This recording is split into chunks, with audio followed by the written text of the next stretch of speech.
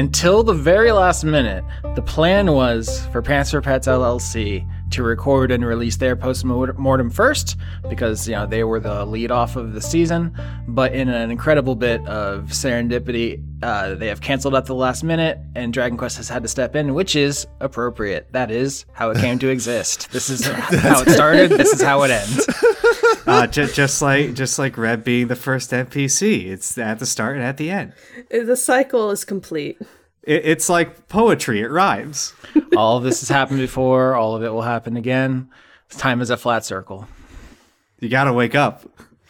I will say that this whole sequence panning out the way it did is really wild, just given from my perspective of because we had the character idea, then got shelved, and then we tried to do the one-shot episode with just you and me setting everything up, and it didn't feel right. So then all of a sudden Dragon Quest became a thing, and I think everything's better for it, obviously. So the forces of the universe have conspired to bring this party together, and it has been, the emotional and moral core of Arabella. A lot of people have said, the thing that made me cry was the end with, Gort and Throg.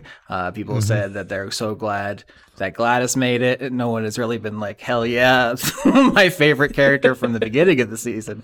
Well, I guess we'll talk about it on there. So you guys get the first word, though. That's exciting. You get to set the tempo. They have to respond to your attack ads. That's right. Anyway, vote for Gladys, ruler of the new world. Trajan gets to be treasurer. Don't know what that's going to do to the economy. We'll see how it goes. Yeah, invest in kicks. I'm going to quit immediately on day one, but forget how to actually quit properly. So the job is filled without an actual way to replace it because it needs to be vacant first. But I did not put in the 2 weeks notice correctly. So unfortunately, the treasury is dead from day one. This is a post-mortem episode. We do it every season. If you're new here, I ask for questions. They have come in on the website, Twitter, and in our Discord, the link to which is in every episode description. I'm just going to read these questions, and the other people in the call are going to answer them. That's how this goes. Do y'all want to get started? Do we have any other notes up front? I think anything that I want to talk about will come up naturally as we answer these questions. In this fictional political campaign I've just created, Gort is the Minister of Health Care. That I could get behind, yes. I believe in Gort. I should also say that we recorded the finale in December. It is February as we're recording. And I asked everyone at the time, I was like, it's going to be 2 months. You won't remember things very well. Do you want to do a post-mortem where we just talk amongst ourselves now? Or do you want to wait until the finale airs so we can get questions? And everyone who had a strong feeling said questions. So that is why we did it that way. Let's see how it works out. In the future, if we're ahead of schedule, maybe we'll do it differently depending on how the audience and then the players feel about this arrangement. But 9 seasons in a row, we have done questions. So here they are. First one, Christina's Art, at Christina's_art. How big was the time gap between Dragon Quest came to Arabella and when the university teams got there? I guess this is for me. I have no idea. I left a blank space in case someone wanted to establish something.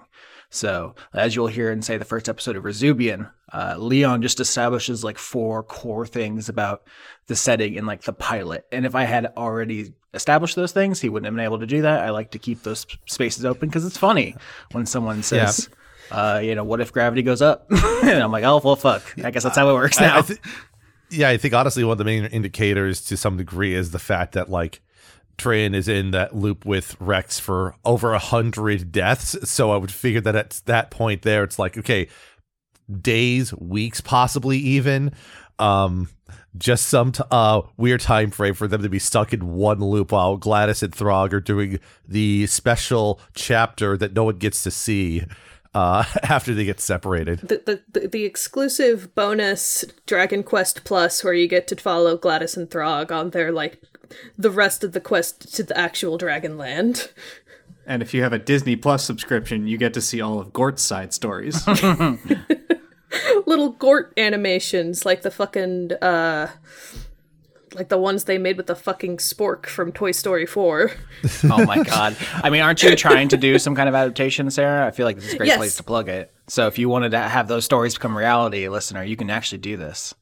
Yeah, so I recently rejumbled my Patreon recently, patreon.com at Cosmignon, and I decided to set up some like financial goals. So like the very first one is the one that's relevant. If I get $100 per month, I'll be able to think about actually starting to make a comic adaptation of Dragon Quest. I already have a lot of ideas for how I'd do that. It's just a matter of having the financial stability to be able to do that while also working on my other projects and also not going insane. Right. I was going to say that to see the Dragon Quest Plus chapter, you have to completely erase your save file for Dragon Quest regular and Pants for Pets, and just have a blank slate, and then you can see that special chapter, but only once. Yeah. And like on my Patreon, like I have a tier for $1, so like if that's all you can do, that's totally fine. I think right now I make about $28 per month, so we're like maybe like, sorry, my cat jumped up at me. This is going to be the Like a shortest little- turnaround of an episode from recording to release, I think, in Dice Funk history. So Cat might just get left in because we're recording Saturday night and it's coming out Sunday morning. So maybe the audience gets some sweet bonus Cat content because Austin didn't have enough time Yeah. to fix it. Should I grab my rabbit? He doesn't make any noise, but like have he a could be here in rabbit? spirit. This is I have an bonus. 11-year-old rabbit. His name is Blizzard. Unfortunately, shares a name with the shitty company now. Oh, no. But I didn't name him, so I just gotta deal with that. I was gonna say this is like almost spew punk level bonus content that we're getting for free. So this is great. Some bonus cat content. Yeah. But yeah, like I was saying before Ragtime, my cat interrupted. It's about Ragtime. Yep. Oh. My partner named him. It's a very good name. I'm about a quarter of the way to $100 per month. Even if like just a couple dozen people like pledged like $1 or $3, like that would get really close to the Dragon Quest comic goal. Yeah, that's a great thing about doing this is that you can look at the listener numbers and be like, if everyone gave $1, I wouldn't have to sell my plasma anymore. That's right. But I hope that Blizzard, Ragtime, and Bjork would be friends. We could just put them in a room together and they would play. Wouldn't that be cute? They would probably kill each other. They would kill each other cutely. In Bjork a is a perfect monster. world, they wouldn't, but like they would. See, Blizzard. I've had 3 rabbits: Vincent, Coco, and Blizzard. Coco was the friendliest. Vincent kicked a Labrador in the face, and Blizzard is albino and has bad eyesight, so he barely knows what's going on. Okay. Well, Bitchin'. Bjork is a danger to everyone. She is a very sharp baby. We're going to have to go faster on these questions. Demon Hunter at Tiger Alchemist asks, Cosmignon, how did it feel to go from audience member to player? Was it difficult to not talk plot points before the episodes came out? I was so curious about this. I asked you immediately off mic. Yeah, like to start, like getting asked to come on like the show was like I think either like I know Austin had previously asked me about like interest in like Vesuvian and like while I had to like eventually reject that one. After that one, I think a little while later Skitch like messaged me like Austin's looking for people to do like a prequel for Arabella because of like scheduling reasons, and I was like excited and nervous at the same time. I think most of my nerves came from the fact that I've never done this kind of thing. Like I've never done a podcast with people that aren't like my friends already. I haven't done like D&D improv storytelling on air for like a bunch of people to listen to. I didn't have a fucking decent quality microphone. Which I felt bad about that for the like couple weeks that it took, like the week or two I think it took for Austin to get me one, which thank you Austin for getting me a microphone. But like I think after the initial nerves and like after we recorded a couple episodes, it started feeling less like I am a fan in the middle of everyone else being on Dice Funk and more like just this is a story that I get to tell with some cool dudes. Yeah, I mean, you've been an internet content creator for a while, so it's not like we plucked you out of a dumpster or something. You're out there doing your stuff. But Yeah, that was me. that's you. You're the little trash baby. But I had never done improv storytelling before Dice Funk. I just sat down in front of a mic and did it. So I assumed other people are also capable of this. I'm not special, and you did great. So it worked out. Yeah, I'm really happy with how it all rolled out in the end. I think that like, even if there's things I'd like to do better in the future, I don't think there'd be things that I would change about how I did this campaign, because it was a good learning experience. You had the advantage of joining in when episodes were being structured in such a way where you'd have weeks to wait between recording an episode and knowing the audience is going to hear about it. So sitting with that degree of anticipation was certainly fun. I saw you on the Discord being like, I can't say anything. Can't say anything. I have to act like Gladys is dead this whole time or whatever. Oh yeah, like with having to withhold information, and like especially on the Discord, it was like not hard, like in the sense that like I was like bursting at the seams to say shit, but like it was hard because I just really like, when I get invested in a character I create, I always just want to talk about them nonstop 24/7. Like I have there's a couple servers where I just talk about my webcomic characters a bunch, and like Gladys is the same, but like I can't talk about her if there's things that the audience doesn't even get to know yet. All right. Irefire at Irefire asks, also should say, great artist, does a lot of incredible drawings of the show. Sarah Sketch Dan, what do you think would have happened if OG Pants for Pets LLC met with Dragon Quest? Would Gladys still want to duplicate the items after first-hand meeting Zana and Dark Justice?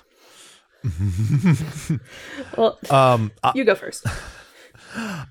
I would say that, like, we got, after see how Tran interacted with most of it, I would say that this is weird because prior to season 10 starting, Mari and I were actually trying to plan out Zana and Tran interactions and like how that would have been played out. And that would have been a very different energy if they had met like in some OG form.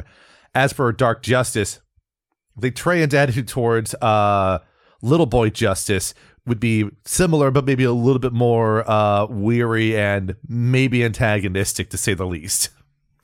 So I have a limited knowledge of exactly what Xana and Dark Justice were doing exactly, as I've only heard a little bit before Dragon Quest and then everything after Dragon Quest started.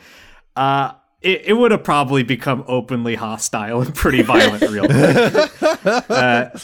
Throg literally gave not a speech, but a conversation to Gladys about, hey, sometimes you should just kill people, and you draw from that what you will. Yeah. I think because I made Gladys, like, with the knowledge that I, like the season was already well on its way, and I knew about the Pants for Pets party, that like Gladys was made consciously with like ideas in my head about how like I don't want to make something that's too similar to like Juniper, and also I had thoughts about like being a contrast to other characters. So like I feel like in my head Gladys would just like, Dark Justice, out of the question, don't like him. He's like the antithesis to what Gladys wants the New World to be. Zana, maybe she would have gone along with for a little bit if Zana was like extremely like cloyingly, manipulatively nice at her, like she tried to be with some people.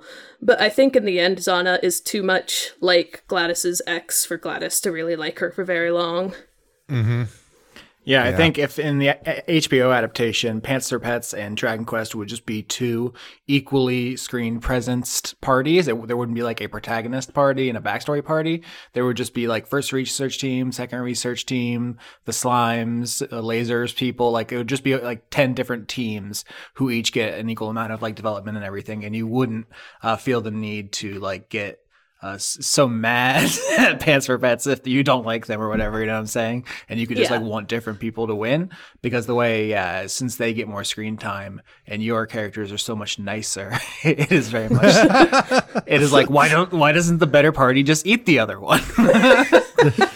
Absorb their levels, become level 20. You know, there you go. Just Yeah, lots of hostility just because of how things panned out with the formatting and how much time everyone got where. Yeah. Your friend, the New Year's Goose at Tails World 1. First off, thanks everyone for your wonderful characters and contributions. Thank you. Second, if you had a biome, what would it contain? I suppose it's like really a two-part question here, depending on how you take it, because it's like, what would your characters make versus what would you, the person, the player, make? For Throg, that's a simple answer. Sprinkles' people need a biome. They need a place to live. Give it to them. That's it. Now, there is the added complication of if he walked into that empty biome, he'd immediately be unable to breathe in trying to create it. So that's a little bit difficult. As for me, I think Quinn basically said what my biome would be in an episode of Spewpunk, which is gothic Halloween pumpkin nightmare filled with goblins. I actually did have Halloween Town was one of the ones I had on the list because there are some questions people have asked, like were there any ones that you didn't use, or do you have more ideas and stuff? And like I did just have like 30 ideas of things you could run into, and you know nothing was set in stone. I changed my mind about what order they appeared in, and then when Dragon Quest started, I was like, oh, a bunch of the ones Pants for Pets we're gonna run into are actually way further south than I thought. You know what I'm saying? Like nothing was real until it happened to the show, and one of the ones I had on deck was Pumpkin Halloween Town. Well, unfortunately, now that you've said this out into the world, and Quinn and I have already been planning on sort of hostile takeovering one of your seasons with Spooky Monster Mash, you've just given us more ammo. Perfect. We have like 100 questions here, so I'm going to try to go faster. Sorry if I don't get everyone's here. I'm just skimming. Gaz at Just Gazer asks, is there anything you wish you had a chance to do during the season there wasn't enough time for, or ended up not being a priority? I think if there's one thing that I would have liked to do more is probably just like nail down like the experimentation with like alchemy stuff just a little bit more, just because like I like the idea of giving flavor to it all, but like it since we didn't level up except for Trayan's like body part thing, like there wasn't really much room to get crazy, get stupid with it, but like that's a minor thing. Yeah, I don't think I really had any like burning things I wish to get to this season outside of like because we recorded the epilogue way before it actually went out. Up till it came out, I was like, oh, I should have said X, Y, Z, or done a scene with this person, or tweaked this, etc., etc. But that's all like the creator wanting to adjust things to make it perfect and probably missing the forest for the trees. I feel that at the end of every scene on this show. yeah. Every time I'm like, fuck, I should have said this. I should have foreshadowed this. Oh, no one's going to understand what the fuck I'm talking about. Yeah, I felt that a lot, like when I had scenes that I was like, oh, I could have said other things. I could have been a more eloquent speaker, and it's like I'm recording I'm recording live. It's okay. I don't have to be scripted. Yeah. For me, it was a lot of just from a stylization standpoint, like embracing more of the terminology of capoeira more cleanly into what I was doing. But it was just hard to remember the terms, and using the term would not necessitate describing it, and that can make it tough in a an audio only medium. And there might have been some other backstory things I had planned originally for Trayan, but ultimately what we landed with was satisfying enough as a story. So, there's like very like kind of what Dan said in my case. These are things that could have been done differently, but it's not like there was anything that was missing for his story. Evan Ledoux at Ledoux Evan, classic question in mind. Favorite time you rolled terribly? Oh God. I'll just say this right out. I just love the fact that I opened with Trayan had multiple spectacular terrible rolls. Just opening by stepping on the angel's feet, spilling paint on the notes that Gladys was looking through and stuff. Oh yeah, that was a good one. I loved every time, like Tran botching during the perception, which got them infested, hit with the aboleth stuff and things like that. So like all those little details, I think, were just great for moving the story forward, adding complication, and even little characterization along the way. Yeah, I mean, just flat out Throg losing will rolls against the aboleth. I think that heavily directed how the rest of Dragon Quest went. Yeah, I don't remember if we said this on air. Maybe I cut it out. But after that episode where the aboleth took out Gladys's eye, we said, like, are they dead? Is that how that ended? Well, there was a whole, couple weeks there. We were like, I don't know how we're going to follow up. Here are some ideas. So yeah, that was not scripted. Those roles really did go that way. Yeah, Gladys dying was genuinely on the table, and I knew that from the start. Like when we set up the Dragon Quest, like we started talking about characters, like Austin was, your characters might die, and I was like, okay, that's cool. Yeah, I did say, like, full disclosure, I'm not planning on killing you, like, as a scripted event, but I'm going to, kind of go hard in the paint sometimes because I know that Pants for Pets can't be 7 players, and it just, turned out some people's schedules and stuff, so it was clear, I think, like, halfway through that it was going to be sketch, and that's just, scheduling ends up controlling a lot of things, like, for example, which postmortem you do first. Yeah. I can't remember what my botches were specifically, but I think if you guys remember them. You rolled really well. I think the story of Gladys was you crushing those like rolls to research the forms and stuff. Like that really directed. I mean, that's going to echo through literally like 3 seasons. I think the stuff that you did so well. I don't think Gladys actually botched. I can't remember one. I think the biggest failure I can remember is just like me, the person, getting mixed up about if it was a good idea to use enlarge reduce on those like pillars. That's the biggest mess up I can remember, and it's funny in retrospect. Yeah, that was very funny. Like, I'm about to be crushed. What do I do? Make myself more crushable. Incredible. Perfect. That's no funny. notes. Let's see here. Writhing Pit of Rolus at Evil Inventions. Had anyone known who the traitor god was before it was revealed? What was everyone's guess for the role? So I should say that, Tran destroying Captain Dwayne's notes. I was going to give maybe more hints, and there could have been some irony where the people who didn't make it to the end knew what the people who did make it to the end didn't know. But then you messed up and destroyed them. So I left a big space. So did any of you have any incredible, very prescient, perfect guesses? I'm dumb at this stuff, so I didn't know shit. So you don't have to worry about that. Notes or not. I think I remember like the like a dramatic irony of me thinking like, well, I don't think it could be Red, because if she's here, how could she be at the end of the world? As if the traitor god can't walk around because they're also just a person like the rest of them were. Yeah, I think even you also brought it up in the episode where it was revealed, Austin, that I had said in the moment, well, it's somebody walking around. They're probably as far away as possible. And I remember thinking when I said that, and also trying to downplay it moments afterwards, that, it could probably be Red then, because this is the first NPC we've met that seems to have been here for a while and isn't like... Well, the only other people we'd met was the Angels and the Duma cult at that point. But I didn't want to say what I was thinking out loud then.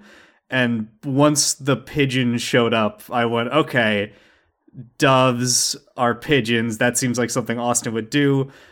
Pigeons mean peace. And Red said in the last episode, make a world where people like me aren't necessary. And she is a peacekeeper. Yeah. So, I mean, you had my number pretty early, and you didn't say her name out loud. This is a good question. Would I have had to edit it out? Because I feel like, maybe that would have ruined it. And like that reveal for the audience. I remember you having to tell Dan specifically, like, we can't guess the traitor god on the Dragon Quest side because our thing is figuring out the form. Mm-hmm. Yeah, I think I said, if you figure it out, like, try not to shout it out or something, but it never came up. Right, because that would have given me extra knowledge that I didn't want to bring into the other party. And, granted, I probably would have forgot it anyways. That's being said. Blake at Blake C 1414. Is there a world where Pants for Pets fails to save Tran and we just never see him again? That almost happened. You fell into a volcano.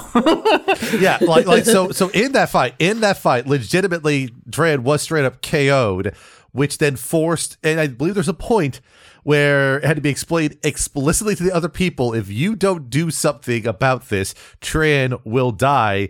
And the time will reset unless you stop the time loop, in which Tran will just be dead. So it actually took a little while for that to be parsed out. But yeah, that would have been interesting. Spent all this time making the character, they just die on the first blush. Yeah. Is there, if the question is there a world? Yes, there is a world. But I think like the kind of social contract when you're playing at a table with people is like, don't let someone's character die if you can prevent it. It would have been like kind of a dick mode. It's just like the same reason as like, is there a world where your character's first action is to slit their own throat? Like, I guess, but like you're being weird and a dick. Back when I was playing in the 3rd edition campaign, I had a situation where a character, due to a lot of bad rolls, died very early on. Next session, I made a character, and the party just left them to die in the first session they were around. So I unfortunately have been around some players who are very hostile and just willing to let characters just die off. So I'm always on edge when stuff like gets that tight. That's why, to some people's dismay, like some people might have been upset that Korvac got healed by Tran during the fight when they were brought down to 0. But I'm just like, I'm not going to just let them die. Tran wouldn't do that, despite Korvac being Korvac, but... Yeah, like, it makes perfect sense. I think it would be, like as much animosity there is toward the character, like, I think it would be a dick move if the people playing were like, yeah, I'm gonna let that fucker die. Kill! Now, could you imagine the audience reaction? Like, oh, my boy Tran, he's dead. Oh, he's gone. That would have been so tragic. Get their hopes up. The only thing I can think is if Tran's body did fall in the lava and was straight dead, then yeah, someone would have killed Rex, restarted the loop, and tried again rather than breaking the dagger. But yeah, I don't think you should play with people who don't want you to enjoy yourself. That's my advice. If someone at your table is making you have a bad time, maybe try different hobbies, or they should make them do baseball. Yeah, eat their miniature and kick them out of the party. Let's see. I'm going to go over to the Discord for a bit here. Rain Dean and Patreon Demon asks favorite NPC. Oh, and then more nuanced follow up. Is there an NPC you would have liked to play? Which I guess can be an overlap. I think I've made it pretty obvious that my favorite NPCs were Bronco and Sprinkles. I find them both to be a delight. Bronco is really funny, and then Sprinkles is just like this. She's just like a little fucking guy. She's a little guy, and it's her birthday. I had Sazana say as one of her last lines as a living person. It's my birthday. It's my birthday. Come on, I'm just a little guy. I will just say that Walter, I loved Walter the first time I saw them before the season even started. And so Walter was as good in character as they were in my head. And then on top of that, I loved all the elves. The elves were great. All of them were. Yeah, I also really liked Walter. I thought he was probably one of the funniest characters in the NPCs I hadn't met. I really like Joe Biden Fish for a variety of reasons. But yeah, Joe Biden Fish real up there. Yeah, Joe Biden Fish was pretty funny. It's just, I think it's very funny that if I remember right, we'd never learned his name like in character. No, yeah. I think Tran might have learned the name elsewhere with Pants for Pets, but Dragon Quest never learned Kushim's name. And then I just love the fact that it's just like all the time that Tran gets separated, Gladys and Throg don't know that they're fucking dead until the very end, which is just like, happy birthday, Throg. You got your revenge served you on a platter. Yeah, I said it in the Discord. If he didn't die due to just a brutal roll against him, I was going to suggest one of the epilogues be Trey and Gladys and Throg putting on the dragon cloaks and just jumping him, just absolutely jumping this big fish. Watch out! There's 3 giant, full-grown dragons headed toward your location. Cynic 1984 asks Skitch, what was it like to play a character more outside your wheelhouse? Tran was a treat to play as. Playing a character that was not meant to be super melodramatic was fun.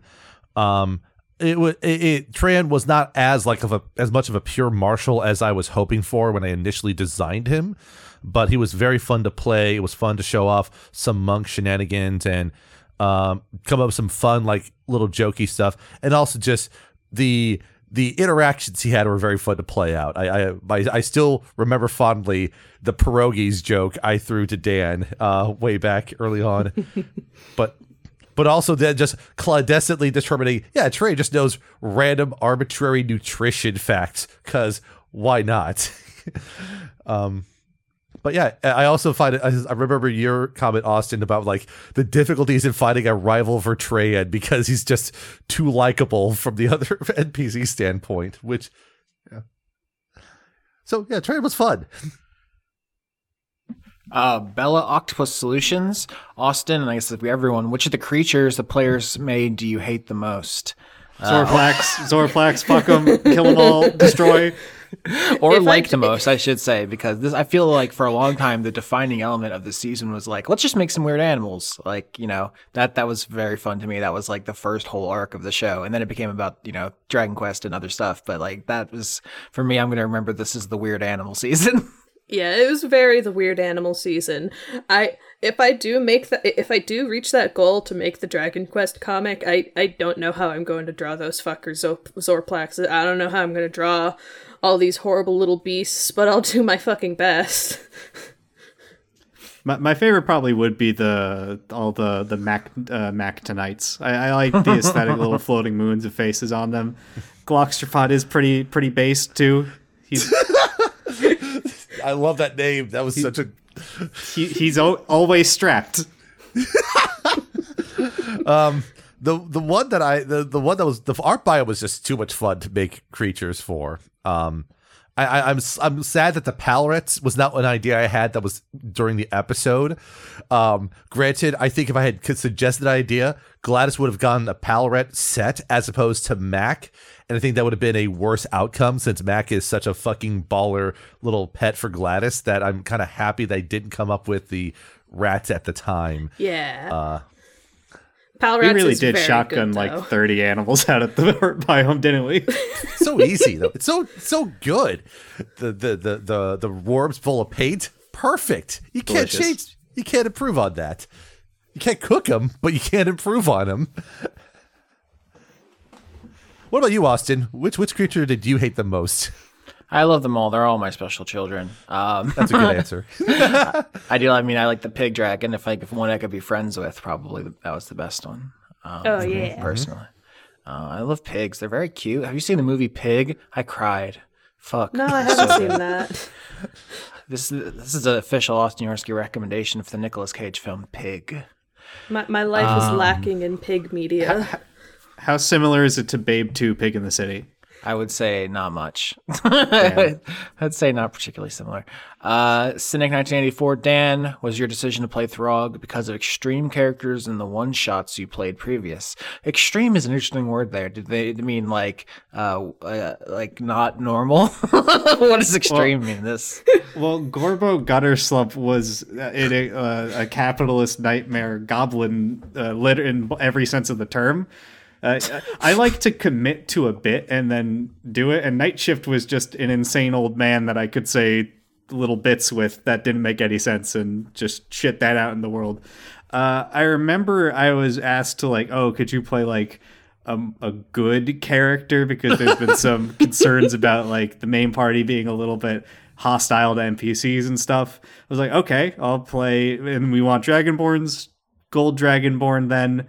I'll just play it 100% straight to my understanding of what a gold dragon is. And I watched Gendy Tartakovsky's Primal like immediately before making this character, so I just took Spear from that. Yeah, I don't know what it is about my show in particular that makes everyone try to make a feral monster person. Everyone is just immediately fucking Joker-fied as soon as they get in front of the microphone. You just rip the hinges off the door and then you start running. There is also a difference between, like, I guess how I tend to make characters generally. If it's like a silly one shot, I'm more inclined to go really all out and stupid if it's not something that I'm going to be tied to for months at a time. If I'm making a character for like an extended game, there's gonna always be some weirdness in it for whatever I find interesting, but it's gonna be like, I guess, a little bit more grounded. Mm-hmm. All right, I've got another question here. Cynic 1984. These are the ones that are very specifically for the players in Dragon Quest, so I'm picking them. Skitch, do you think Treant met Aze? If he did, what did he think of him? This is your character from last season. Canonically, Treant did pass through Grendel, so to get to Arabella, they would have had to pass each other. Yeah, exactly. I mean, Aze effectively took over the responsibilities of sort of like vetting people on the way up and possibly even doing some guiding if there was a shortage of people to do that. So Train would have met Aze.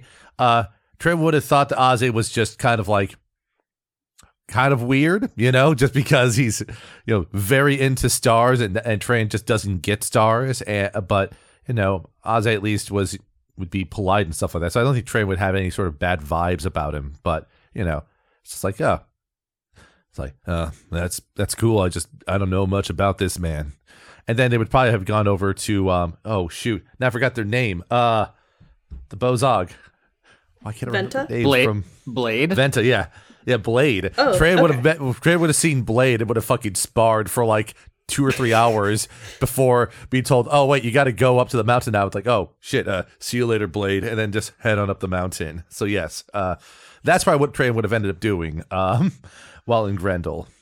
Marble Clouds asks, Austin, did Dragon Quest this season inspire the double DM double cast of next season, or was that always going to happen? It was not always going to happen. No, I actually had Rezubian kind of outlined as far as the arcs I was interested in doing. Dragon Quest was a huge hit. Everyone loved it. And I was actually on a plane, I think, to Florida, maybe for Thanksgiving, or maybe it was when my sister had, I think maybe when my sister had her baby before that. And I just, we took off or something, I was like, hey, Laura, what do you think about doing a double thing? Because I think it was literally Dragon Quest was so successful. So that's 100% why that's happening. Otherwise, I was pretty much ready to go. That's pretty cool. Like, I kind of, like, I made the assumption that, like, the two were connected, but, like, I did see that question. I was curious what you would say specifically. Yeah. So I think I've said before, maybe on Spewpunk, that I've had for years an idea of like a cops and robbers season where there's two parties, like one's doing crime and one's stopping crime, and then presumably at the end they clash. But it's always been like, it's very difficult to wrangle people's schedules at the best of times. And I don't know that I would not trust the right word, but it would be very stressful for me for someone else to do a season where they had to do things right. It's very hard to have someone to trust to do that. And Laura is just, uniquely very talented. She's also a writer and author. She has many books, so it's just the right place, right time. She was available and open to it. So it's something that all the stars aligned, and we might do it again depending on how Rezubian goes. So far, it's been a blast. I am living months in the future from you, audience. Literally, yes. I imagine that's also part of why that decision was made. So if there's like a schedule slip, it isn't an unending nightmare. Yeah, absolutely. Because as the world opens back up and stuff, Laura's going to have to go to conferences and stuff for work. Sam just missed several recordings. Mari's always huffing germs and getting sick. It's a nightmare, literally to the very end, to the postmortems, scheduling problems happen. So with pre-recordings, I will be able to navigate that more easily. Follow-up Marble Clouds question, Austin, was Dragon Quest a response to Sophie leaving, or was that always going to happen? Once again, 100% Sophie leaving. I don't know how much we want to talk about it here. Sophie's spoken of the stuff on her own time, so not going to speak for her. She had some stuff. She left the country, and I had to figure out. I could have just continued with 3 players, but I know Skitch already had a character, and it seemed like the remaining members of Dragon Quest were varying degrees of polarizing. And I know Skitch always makes very beloved characters, so Well, yeah, and like that was the thing. And that's why the initial plan was just to record one episode, get trains set up, and get them slotted in. We had a story recorded that will never be published of having like 3 Dragonborns, 1 gold, a silver, and bronze. The bronze one being Trayan. The other 2 Dragonborns are killed off in gruesome ways, and then Trayan is left with Rex in the time loop biome. But then the idea came about to, I think, not only create something that was better for the schedule overall, but I think also to help build up a contrasting story. And that's when Dragon Quest kind of came about. And as you said, like it became very beloved overall. I think, all the characters in there were beloved in their own right. And I think the only regret was just the fact that, we weren't able to give more screen time to like Throg and Gladys. What the screen time they had, they capitalized, capital C capitalized on it really well. I've made several people cry, and I'm quite proud of that. You should be proud. Yeah, you made them cry for different reasons there. You're like, Yeah, I was worried that this season wouldn't have a moment that got everyone crying. That's a Dice Funk staple, is the cry episode. And I was like, oh no, the characters in this one are just too much of shitbags. It's not going to work this time. Fuck. But Dan came in at the last minute there, buzzer beater. He hit it from full court. I am actually, I think that would be my question, honestly, what the concept, like, the quote-unquote concept art characters that Trayan was this Lost to Forever recording were like. Yeah. Like how different or similar they ended up being to what actually, went out into the world. I mean, that's the thing, is that instead of having 8 or 9 episodes, it was 1. So it was really, NPCs were very minorly characterized, and they were murdered. I see. They were murdered by Rex. They were murdered so hard. Yeah, they were murdered so hard by Rex. It was just wild. Like the gold one died first. They ate shit immediately. The Trayan was going to get killed by Rex in a different encounter. So the silver ones sacrificed themselves for Trayan, and like all that sort of stuff happened. So there were some things that we kind of landed on. But like I said, overall, I'm much happier with how this panned out. And I think the most interesting consequence of how this was structured was that the ending with Throg with Gort and their mother in particular, that was just sort of me just realizing after we had established what the new world was going to be like, wait a minute. This is something that can be done. And I remember mentioning the idea of the resurrection pool to Dan, and Dan, the thought about the family was brought up, and then I was like, well, wait a minute. The idea was like, wait a minute, you have the bones of Gort's mother, so wait a minute. Yep. And that was a really cool, very nice serendipity. And I just wanted to, I wanted to add one thing that I remembered, is that, like, I think when we started planning for Dragon Quest, like, instead of the one episode where it was just Skitch and Austin, I think it was like Dragon Quest is going to be Sarah, Dan, and Skitch, and it's going to be like 3 to 5 episodes. And then it kept having more things happen, and there was another episode, and there was another episode. Then you have like I don't remember the final count, but it was a lot longer than I expected it to be, but in a good way. Yeah, I genuinely didn't know how it was going to go. Like, it's not scripted. I've said that a lot, but yeah, the things with the Aboleth really did, hit me as big of a surprise as they did all of you. So we felt it out organically. I have a question from Micklewayne. Cosmignon, how do you feel someone made you fan fiction or fan art of your character, since people have fallen in love with them, much like you do for other Dice Funk characters? I eat every single piece of fan art that I've gotten of Gladys so far, and I will continue to do so. It gives me power. You shouldn't do that. You're gonna get some kind of ink poisoning. You're gonna get a tummy ache from all this Gladys love. The reason I say that is because apparently the guy who drew Where the Wild Things Are once drew like a picture for like a kid that had written him a letter, and then the mom wrote back like he loved it so much he ate it. Yeah. Maurice Sendak is his name. Yeah. Yeah, incredible.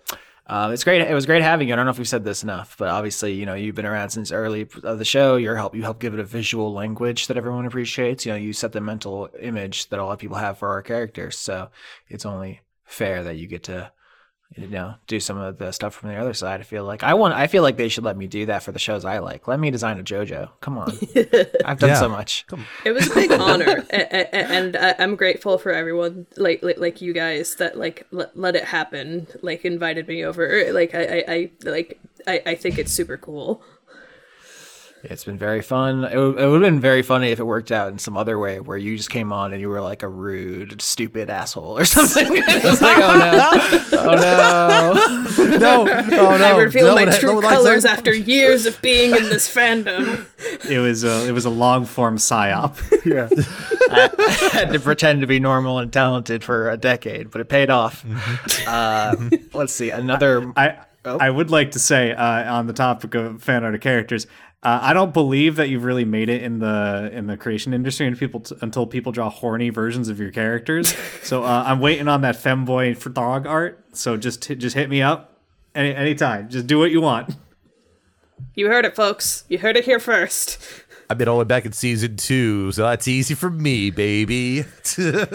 Another Marble Clouds here. Austin, have there been times you were legitimately worried about a premature total party kill? It says in this season and others. I'm curious if anyone remembers the closest we've ever come. The Aboleth is, I think, why they asked this question, because that was very close. The other one that comes to mind is that downtime where Cordelia and Blake almost ate it.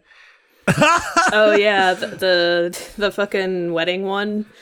Yes. The red that wedding. Was very powerful. I think that was good for both of them.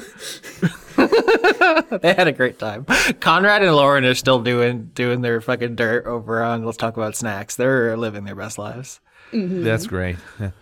I'm trying to think of other incidents when I was around when the TPK was imminent, and I can't think of too many. But there was some pressured situations at times where individuals were really threatening Grendel. Grendel had a lot of really tense feeling fights, all things considered. The one fight against Inri I could think of was just really, oh no, almost everyone is dead. Oh yeah, that was one of the episodes we had to stop because someone was crying, right? This is the first season, I'll probably say this on Pants for Pets as well. This is the first season we've ever recorded we didn't have to stop a recording because someone was sobbing uncontrollably. Gosh. Yeah. I don't know if I should reveal. They can reveal themselves who's doing the thing, but this time everyone got through. Maybe that's why everyone played such fucking assholes, because they're like, you can't hurt me if I hurt you first. So like, gosh, there's definitely a handful of times we were worried. I wasn't as worried, but I will just say flat out, Chancellor, connected to that. I've said this in other locations, but when the reveal on the Pants for Pets side, when Sprinkles revealed to Tran the fate of Gladys and Throg, I, the player, did not know whether like the expectation was for them to be actually dead or not. Austin might have thought like, of course they probably weren't going to be dead, but my perspective was just like, okay, they might be dead. I don't know. And then that happened, and that legitimately caught me off guard in a good way. It was very satisfying, Austin. You got me. Hook, line, and sinker there. I'm glad you enjoyed it. Yeah, a lot of people really liked that scene with the pickaxes. I should say that I didn't tip my hand that the gun dragon thing was a freak out or fake out. Why did I say freak out? A fake out right away. What happened was while we were recording the gun dragon episode, my internet died in the middle, and so we lost a bunch of time. And it turned out that Joa had unplugged the internet to plug in her Nintendo Switch. You can't tell this. You can't tell this in the edit. But yeah, we lost a bunch of time. So I came back and I said, "Look, listen. I was going to do this whole big elaborate thing, but to make this faster, I'm just letting you know that there's, Sprinkles and Throg earlier had this conversation with the cards, with the Humpty Grumpty representing, the people they want to keep safe, and the Melfi Rabbi is them, and the Gun Dragon is the Aboleth. It's like a whole metaphor for this plan they were doing, and it's like let's just play along. This is not I tipped my hand more than I was planning to. I was just gonna do it. I was just gonna be like, Gun Dragon whips your asses, fuck you, But so going into that, there was you knew a little bit more than I thought you were gonna know, but. Mm-hmm. I also didn't intend for that to be Throg planning anything to escape the Aboleth. That was, in my mind, at that point, Throg putting in the seeds of, you got to get away from the Aboleth sprinkles. You need to get out of here. Had no intention of saving himself at this point. Yeah, that was kind of an off-screen plan. You know, it's like the Ocean's 11 thing. It's like you never see the plan. The planning you see always gets disrupted for the planning you don't see, just because it's more satisfying. But yeah. I also think that just the aesthetics of the Gundragon fight were just so fucking baller, and the fact that I almost took out the Gundragon as Tran would have been very funny. But I also like the way that ended equally as much as if had Tran actually done the deed himself. Yeah, because I didn't think it was going to be winnable, I didn't customize the stats. That was just a straight up adult dragon that you were trying to solo. I just did it like rules is written. So you almost won, but it was it was honestly way above your pay grade. Yeah, normally I do pretty significant tweaks to the monsters so that, you know, they're still a challenge, but that it goes faster. I've talked about this many times. Cynic, 1984. What was Throg's role in the military? What did he start as? What position did he end up as? So I think Throg started just flat out as a private. I put a lot of thought into what his life was like. I think he entered the military probably as young as you could after his father passed away in a war, essentially to follow in his footsteps. After hearing the story that he then later on tells Sprinkles, he rises to, I think, about the rank of a sergeant, and retires after that, and then that brings him to what happens with his family. But yeah, he was a leader of a group of soldiers. He did a lot of violent shit in his life. Some of it he regrets, some of it he doesn't. It's everywhere out there. Okie dokie. Wesley Myers at Attacking Ginger asks what actually was the huge thing in the life biome. I mean, it doesn't have a name. It's just a new life form that's never existed before, you know? So I was definitely thinking of those illustrations by that artist who I name dropped in the episode. But between planning that thing existing and the recording, the film Nope came out. And that kind of drew in a lot of the themes and motifs I had in mind. If you haven't seen that film, 2022 Austin Yorsky movie of the year, probably one of my favorite movies of all time. It's everything I was going for. So it doesn't have a name. Maybe in a future season it will, but it's just a big thing. I mean, is it multiple things? Is it one big thing with multiple parts? You know, because like you said, I've said, in the distance you see other things rising up, like mountaintops. You know, it's like a whole thing. So that description.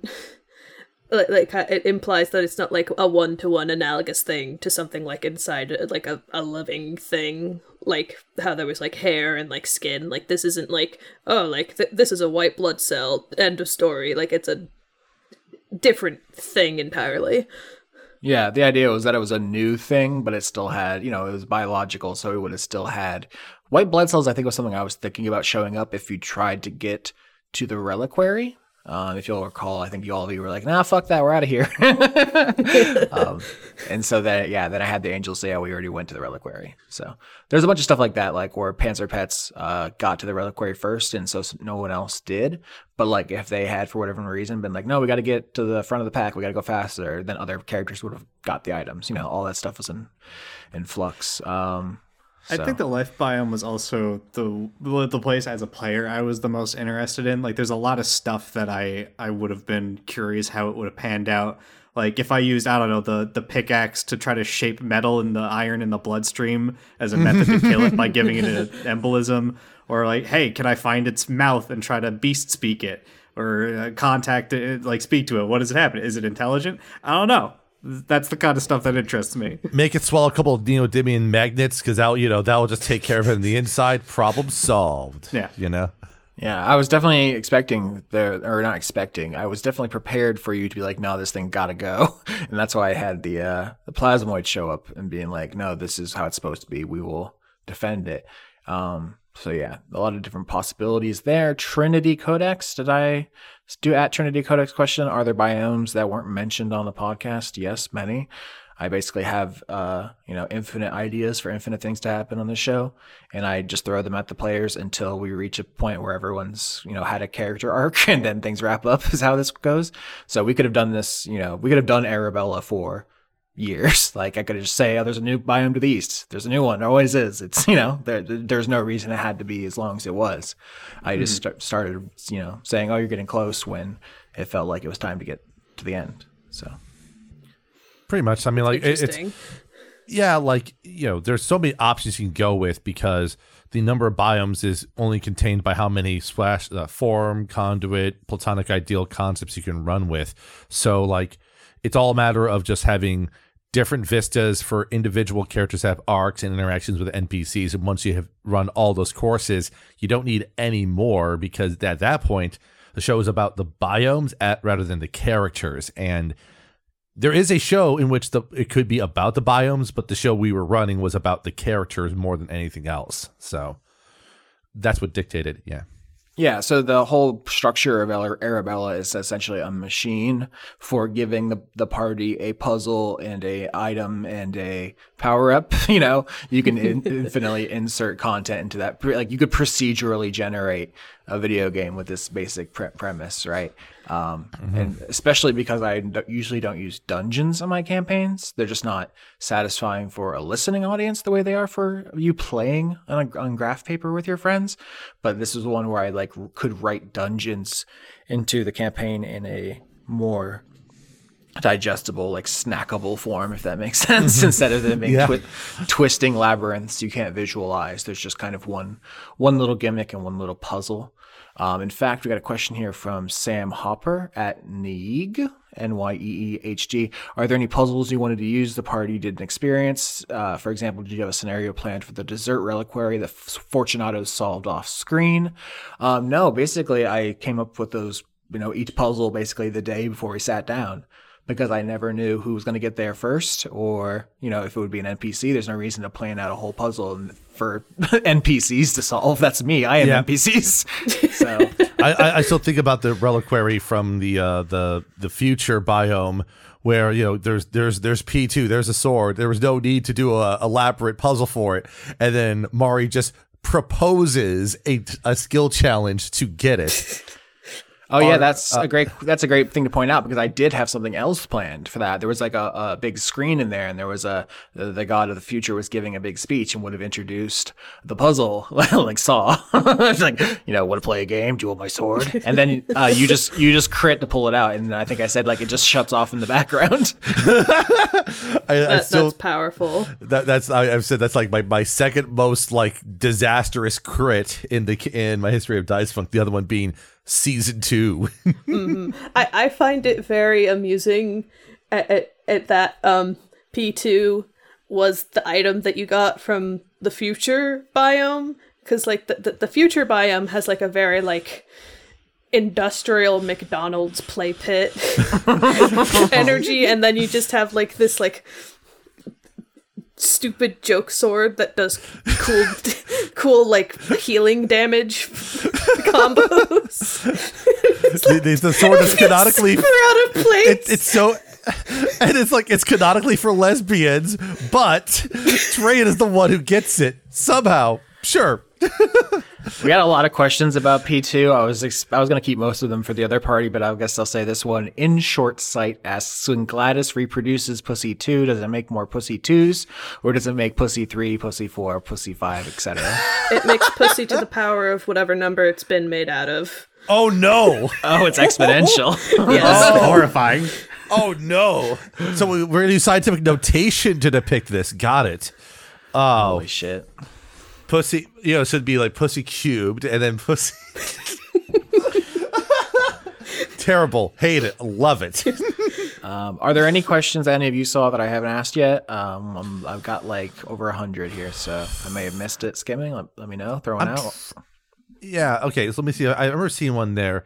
Okay. Here's one from Marble Clouds for Dan. So, in your plan for the character, where did Throg learn to have such an idealistic view on dragons?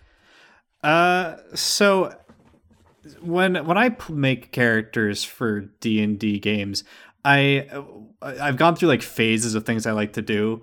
I've sort of left the place where I like to subvert tropes. Right. So the way I took it was, okay, I don't really know a lot about Dice Funk's world. I know it's not a standard world. I'm going to treat like gold dragons and metallic dragons sort of as they're written, but I'm gonna have to like acknowledge the fact that it's probably not that simple. So I figured, okay, Throg has an idealized view of dragons because this is what he's grown up in. He's going to attempt to meet that ideal, but he also has to acknowledge the fact that, hey, they're ancient, fucking powerful lizards that can obliterate anyone that opposes them if they really feel like it, and there's a lot of problems associated with that, which is why I think he acknowledges this a few times. He doesn't care about what dragons are, he cares about what they ought to be. Right. Yeah, and we talked a lot during like off camera about ideas about Throg, and I think that was a nice succinct way of describing the thought process for Throg over time about why they view what they do and what their attitude about the party, the dragons from below, and others around them. Mm-hmm.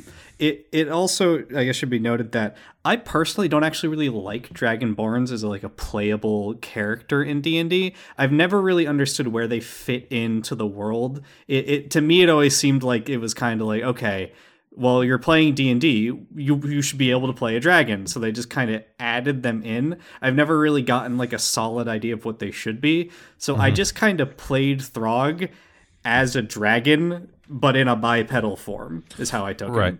You were even talking about being like a half dragon instead, which was an idea that was presented in like 3rd edition and older editions of D&D, and 4th edition had the Draconians. But I think easy is mechanically just be a Dragonborn, then narratively massage it to fit the idea of where you're coming from for Throg. Yeah. Can I say that I love that you all understood the assignment and then tried to carry it out? It sounds like a pretty low bar, but I was just like, you're all up here for a unified purpose. I didn't say you had to be dragons. I threw out a couple ideas about I think it was like, oh, you could be like angel people or dragon people or, demon people, just like one kind of group of something. Yeah. So you have a unified purpose. And then you all were like, cool, we will attempt to do this thing, which is unusual in the history of Dice Funk, where I say, this is orc season, and then no one makes an orc. The funnier thing about that was the fact that Sarah and Dan came up with a gold and basically a silver colored party member, which was not forced by either Austin or me, but that reflected the one-off test recording that we did for who Trey and party teammates were effectively, which was fun. I got a question for Sarah. All right. So how do you think Gladys would have changed? This is from Cynic 1984. How do you think Gladys would have changed if she decided to kill Rex early on instead of letting them live? I've been thinking about this because I think whether or not she killed Rex, I think she I forget how much I was I ended up saying this on air or not, but I feel like Gladys felt guilty in a way for letting Rex go, and I think she would also feel guilty for killing Rex, just for obviously different reasons. And in my mind's eye, I think both lead to Throg's discussion about sometimes you just gotta kill someone. And it might have been a direction for Gladys to become more not aggro, but maybe more aggressive earlier on. Mm-hmm. I do think that her shift at the end towards Kushim was again very nice. It was a shift in terms of being more assertive and confident. That was nice to see, especially at that back end there where the party just had it with the Aboleth, and then everything goes great. Yeah, the thing that I'm glad I was able to do as a character arc is that I started Gladys off as someone who gets pushed around a lot, just came out of a bad breakup, lost a job that she liked doing but had trouble making work. And so I think that going to the new world and facing these kinds of challenges, do you kill someone or do you let them go? How do you survive in a place that's so hostile in some places and nice in others? And it was just a matter of Gladys learning to take the reins, so to speak. We got some questions here. Jax is at Pergeet Tori, which I believe is the season 6 reference.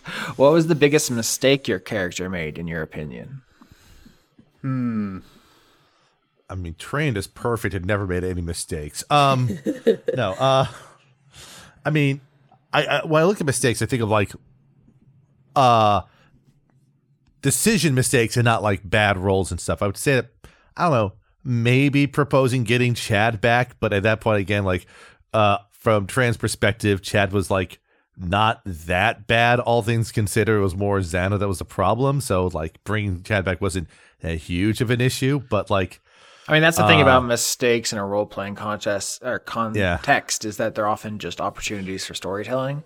Like, Right. I guess it's a mistake that your character went on an adventure and got mixed up in all kinds of shenanigans. But like everything else that happens is just story. So Yeah, like Pretty much, relating yeah. back to the previous question, like in some contexts, you could consider Gladys's decision to let Rex go a mistake because he just kept trying to build up more power and then concluding in like the 100 death time loop thing. But also, that's an interesting story to tell, and I think that that was like an interesting conclusion to that like sidebar where like every time we got to like a different reliquary, we kind of saw the echoes of the consequences of that, where like Rex already got there and busted in.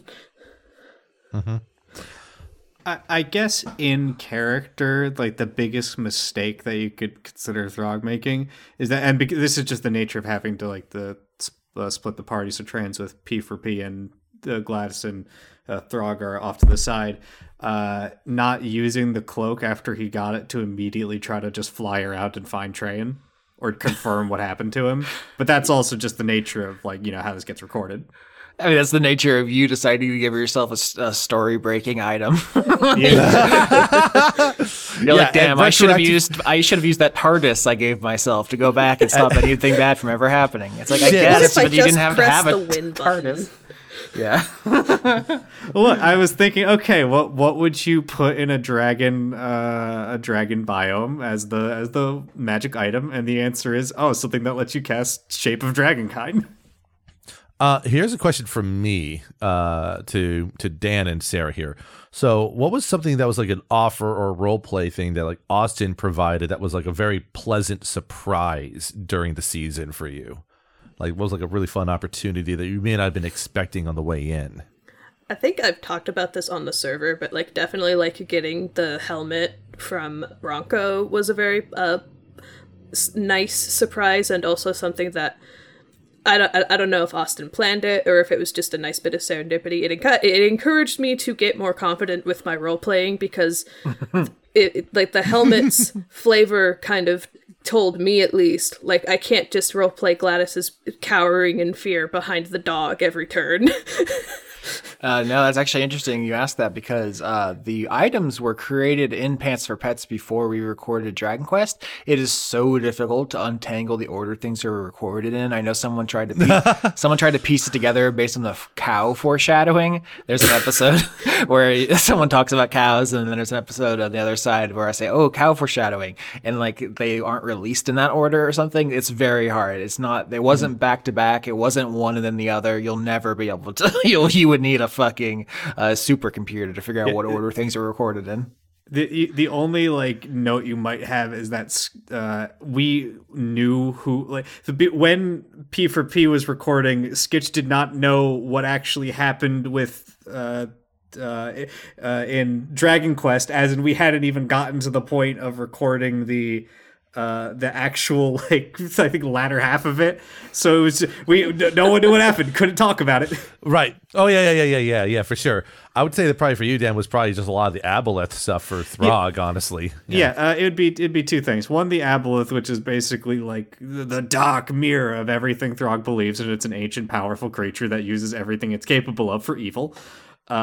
And honestly, the slimes in the life biome, because it forced Throg to accept, to like go through his moral calculus of, okay, I think everything here is horrific. I think what happened to the angels was like a complete invasion and subversion of their body, likely against their will, which I'd also attribute to what happened in the future biome with the other research team. But there are creatures that want to live here and just live in peace.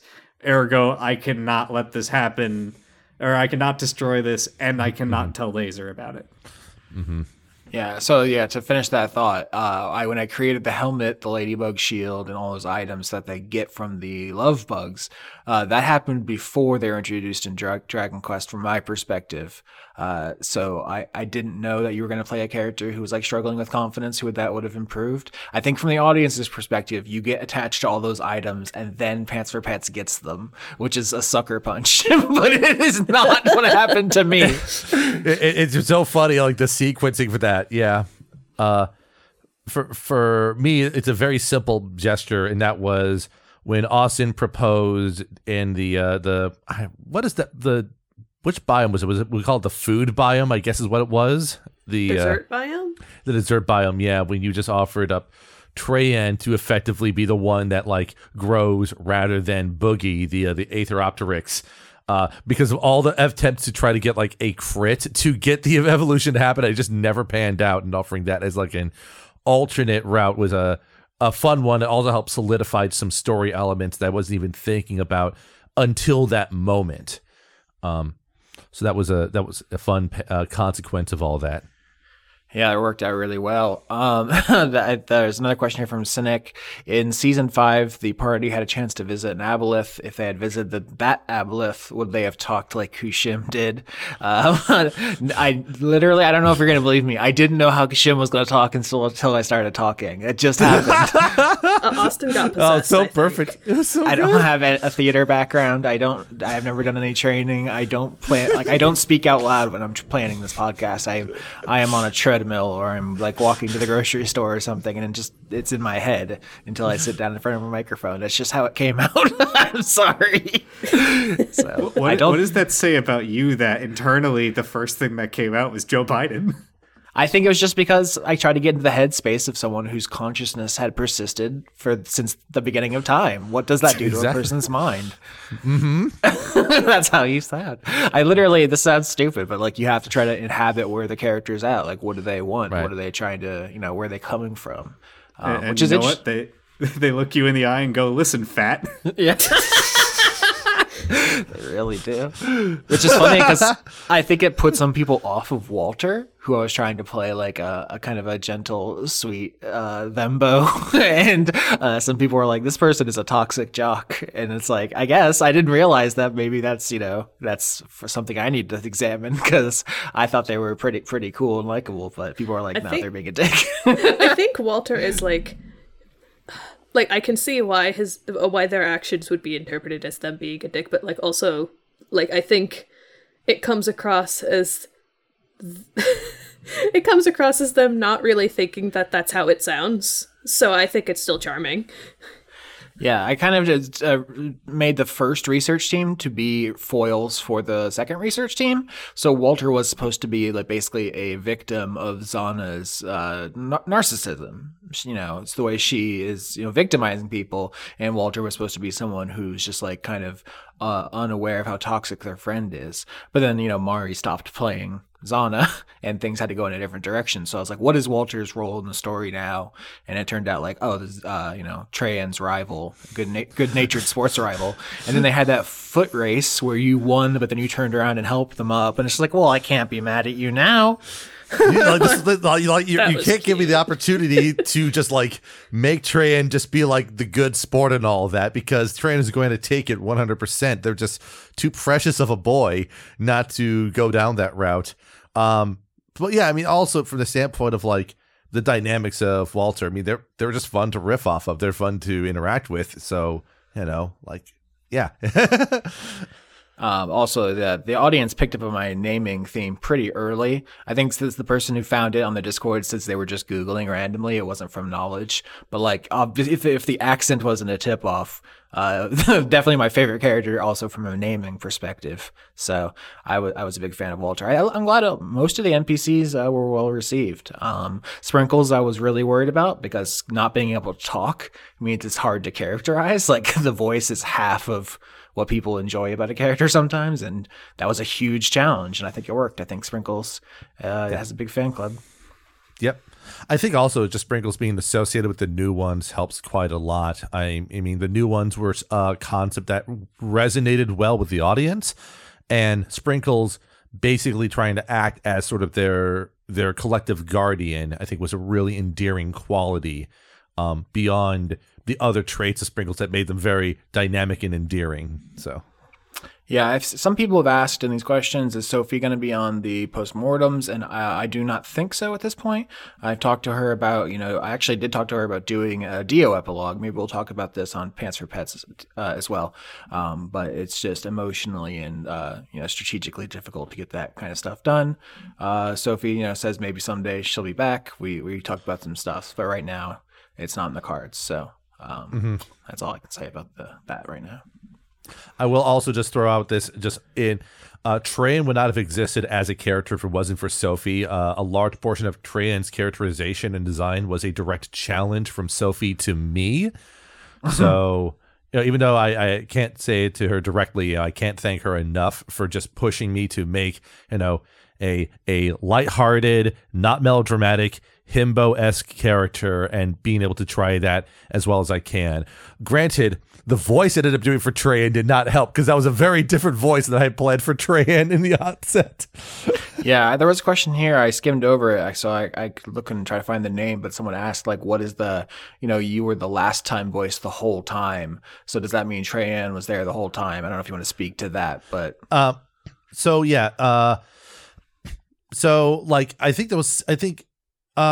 Cynic 1984 mentioned about how when it appeared Trayan wasn't going to be in the season, he was still the last time in Dice Funk. So here's what happened. Austin asked me by the time episode 2 was coming around to just do a last time voice. I did not think about who the character was. I thought it was going to be one of the gods. That's why I did a lot of voices that were a lot deeper, resonant, lower register stuff. Austin picked the voice that you did. And then later on, when the situation with Sophie was happening, you were just saying, hey, would you be available to rejoin in on season 9 as Trayan? And then I was like, oh, okay. And then the point was just brought up well, you already have a voice for the character. You just got the last time voice. I'm like, oh no. Okay.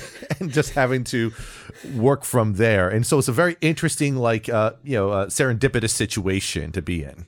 Yeah, I try to make the last times be diegetic if possible. Usually they are. I think you go back each season and realize who's telling the story. So in my brain, Trayan is the last time on Pants for Pets because he is telling Pants for Pets when he met them what happened to him. There was some campfire scene where he's like, here's what happened to me, here's my story, and you're just telling that, and then you start narrating when you join. And then Gladys is last time on the other one because she's writing everything down in her journal. That's how I am thinking of the podcast, if you were thinking of it as existing in universe. Yeah, I thought the diegetic last time element is a really fun idea because it adds a little extra small mystery through there. So, very good. Sorry for taking up so much time on that. No, you're good. So if anyone has anything they want to talk about, feel free to jump in there. I'll say another Rain Dean and Patreon Demon question. Is there a lesson you took away from this season? I think for me personally, I'm going to try to put my foot down more in character creation about what we're doing. Basically, I try to always have a don't say no policy, which comes from a very idealistic place. But, sometimes it bites me in the butt. And this time I think Zana and Vimble coming out the gate. So toxic made a lot of people unhappy. And, I knew that they wouldn't fit in with what was going on. And I said that to them. And they were like, no, it'll work. It'll be fine. And I think I just need to be more assertive going forward is what I've learned. I think the lesson that I took away from this the most is that something that I struggled with a lot and I'd like to do better on, in the future, when I get to, be on a one-shot or, some fine day, maybe even a full season, is, just learning to speak up more during the conversation, because I remember there were many conversations, during the recordings where, I think I had something I wanted to add, but, everyone else was also talking, and I didn't want to interrupt, and by the time that they were done talking, the moment had passed. Can I just say it was so hard not to talk over you there for the joke? No, but that's something that I'll just say it flat out. There's been times in prior seasons where I would interrupt people kind of out of turn. Part of that's just because of nervous excitement or wanting to contribute. And other times it's because of latency on Discord. And that's generally a challenge. So The audience doesn't understand how much time I spend every week fixing crosstalk. It is truly comical. I know a lot of people would say, like, that's normal for a podcast, just leave it in. But the thing you hear is after me spending 14 hours making sure people aren't talking over each other every week. It is truly hellacious for me personally. I don't know if it's a neuroatypical thing, but I cannot stand it, and I have to eliminate it. Big same. I think the tricky part is having the internal clock to know how to wait for like just that extra half second before jumping in to avoid a crosstalk or interrupting someone in the middle of a thought when you thought that they were done. So hard to do in an audio only form. I have to say, everyone has different like verbal tics, and you have to get used to those. For example, Laura often finishes a sentence with "and," which maybe you won't understand this because of how I edited it, but she pretty much like has a thought and then stops, and then like no one knows if she's going to continue or not. There was this it's literally the episode where Red is revealed as the traitor god, where Skitch was trying to talk for 2 solid Christian minutes, just going like I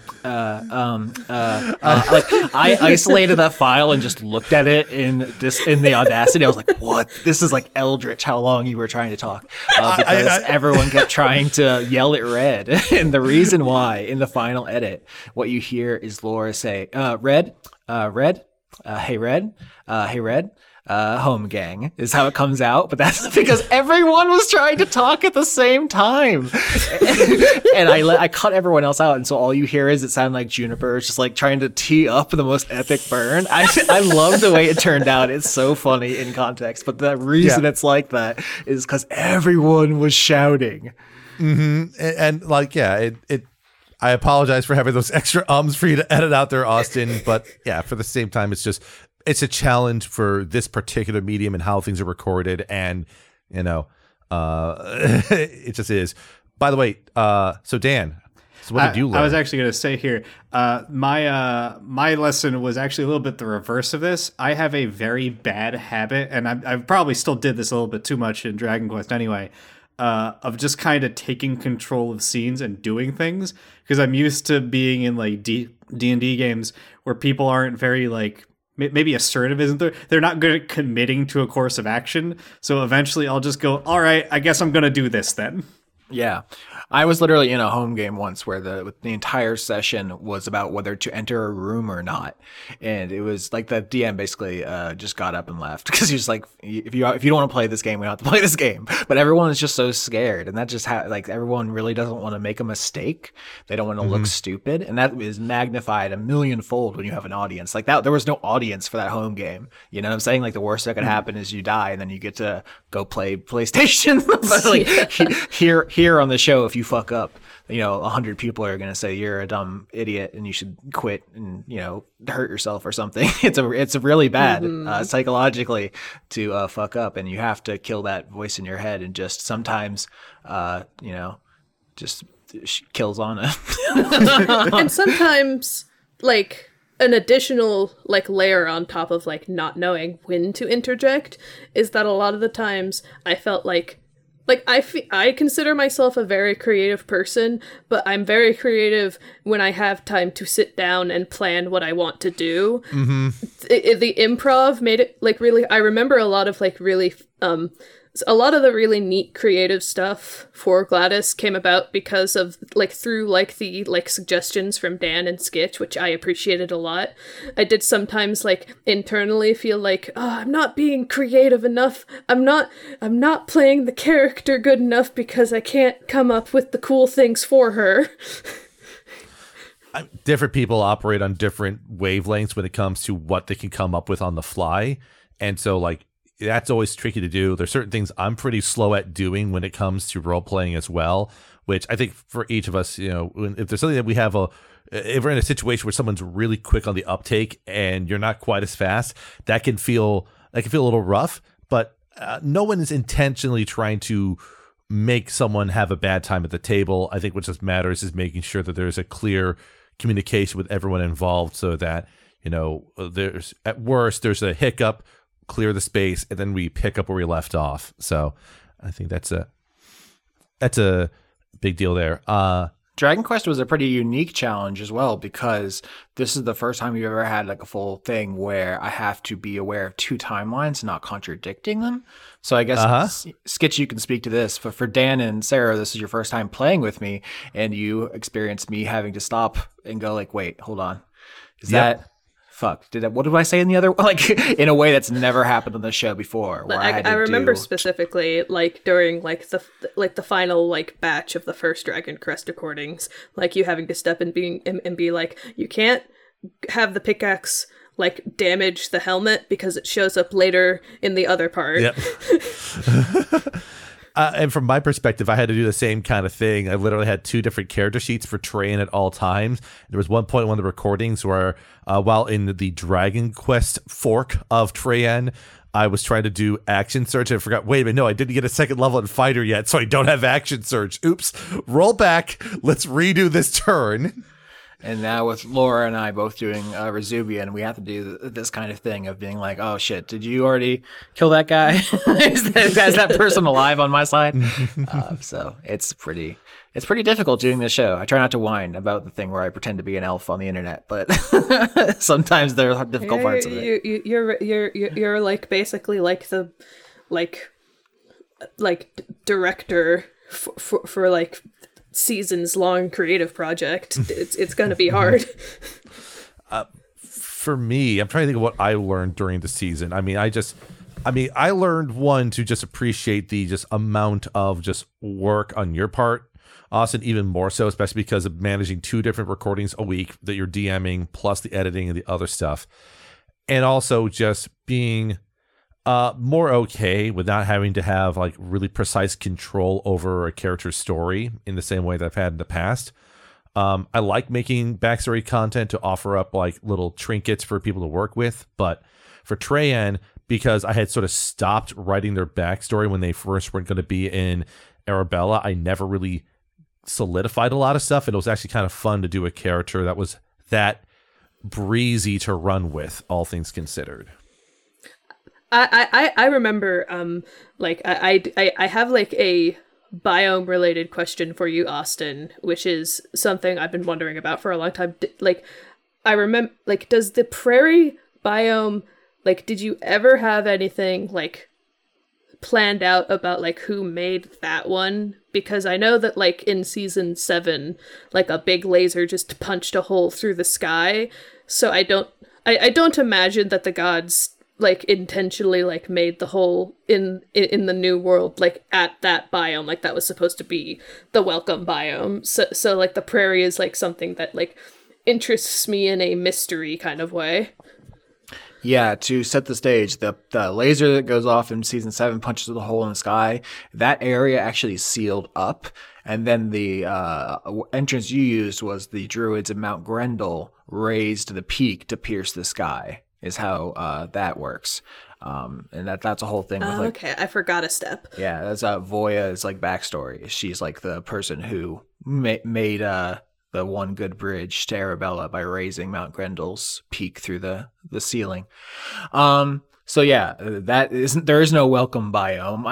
I guess there could theoretically be a god of welcome. There's no the god of the. That'd be they're just be a god of hospitality. Yeah, I hadn't thought of that. That's certainly possible. I just love the idea that Bob never gets visited, and then like, and just like, oh, well, I hope someone shows up here at some point. Want to say welcome to Arabella? You know, nobody showed up to my party. No one showed up to the party. I got balloons ready. We're losing helium every day, but I'm still going to keep these balloons inflated for the newcomers. I don't have context for this character, so I'm just assuming it's the gingerbread man from Shrek. You're a monster. Yeah, it's on in Vimble stealing all his gumdrop buttons as soon as they get there. I guess to answer the question, the first biome, which I didn't have a name, I thought there would be a whole arc in that area where they would like get involved in the naming process. I was like, oh, it's going to be like there's going to be a vote or something, and we'll stick around there longer. And then they just did a murder, and we had to run. So that was going to be more of a thing. Here's the answer to the question. I had a couple ideas of things that could have been true about it, and I was prepared to make one of them canon if it came up, but ultimately it didn't. didn't, and so nothing has been confirmed on screen. That's often how I do it. People ask me like, is such and such true? And it's like, a bunch of different things could have been true, but I don't know which one until the players interact with it. Like there wasn't Pussy 2 until Mari spoke it into existence, you know? There would have been something else in that room. And in the same way, I was thinking, I don't know if I want to say this out loud. A lot of people ask me, how much did I know about New Ones and Dio? And the answer is only what you heard Sophie say. Sophie did not tell me anything off air. She didn't say on air. And so, New Ones were a mystery to me as well. We were learning about them together. And that they turned out to be fragments of the form. That's not Sophie. Like that's me. That's not how it would have turned out if Sophie would have stuck around. Sophie would have revealed something to me instead. And one of the things I was keeping open was that her creator was like the creator of Dio and the New Ones was the creator of the first biome. And that basically Dio had wandered out of the reliquary and then been put to work by the people who saw her there. And that basically the way the season would ended is that, maybe they get to the Traitor God or they find some evidence of that. And then the season ends with them going back to the beginning. I do this a lot. That's a writing tick of mine, a signature trademark, your skiism, as I like stories to end where they began. And so I was thinking maybe the way that Arabella wrapped up is they go back to the first biome and Dio sees the tomb of their creator. This is non-canon. This is just something that Austin had planned, and I find it interesting that you did have a plan for it, because I know sometimes you just, like you said, like you sit down and plan it like before the session happens. And so knowing what you did have plans for and what you just came up with like afterwards is very interesting to learn about. I try to have like my mind open to the possibilities of the universe.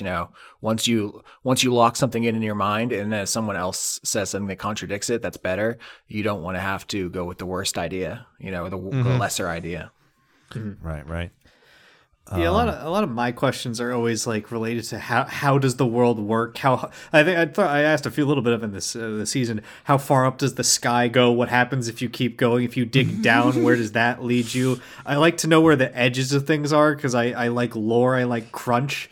I mean, right. I obsessively used to read monster manuals just to memorize everything because I thought monsters were neat.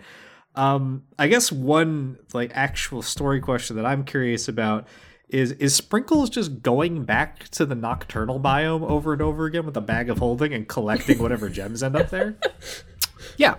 Yep. After you showed her where it was, yeah, she would go there. Well, she was also trying to, I think she spent more time taking them back from explorers who were picking them up.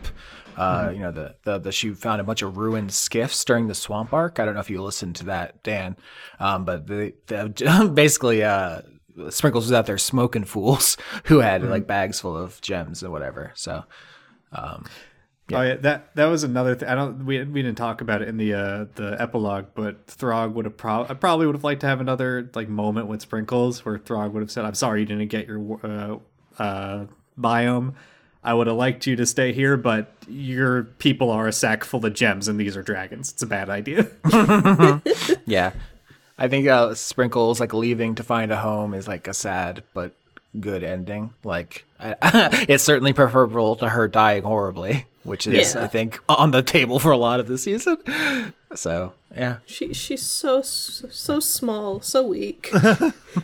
As a last question for me to you, Austin, someone asked the question, lightsaber ERB, like what were character choices that other players made that you particularly loved? Out of curiosity, was there anything that jumped out at you from the Dragon Quest side that you thought like, oh, that's a really neat choice I had not anticipated, but I love it?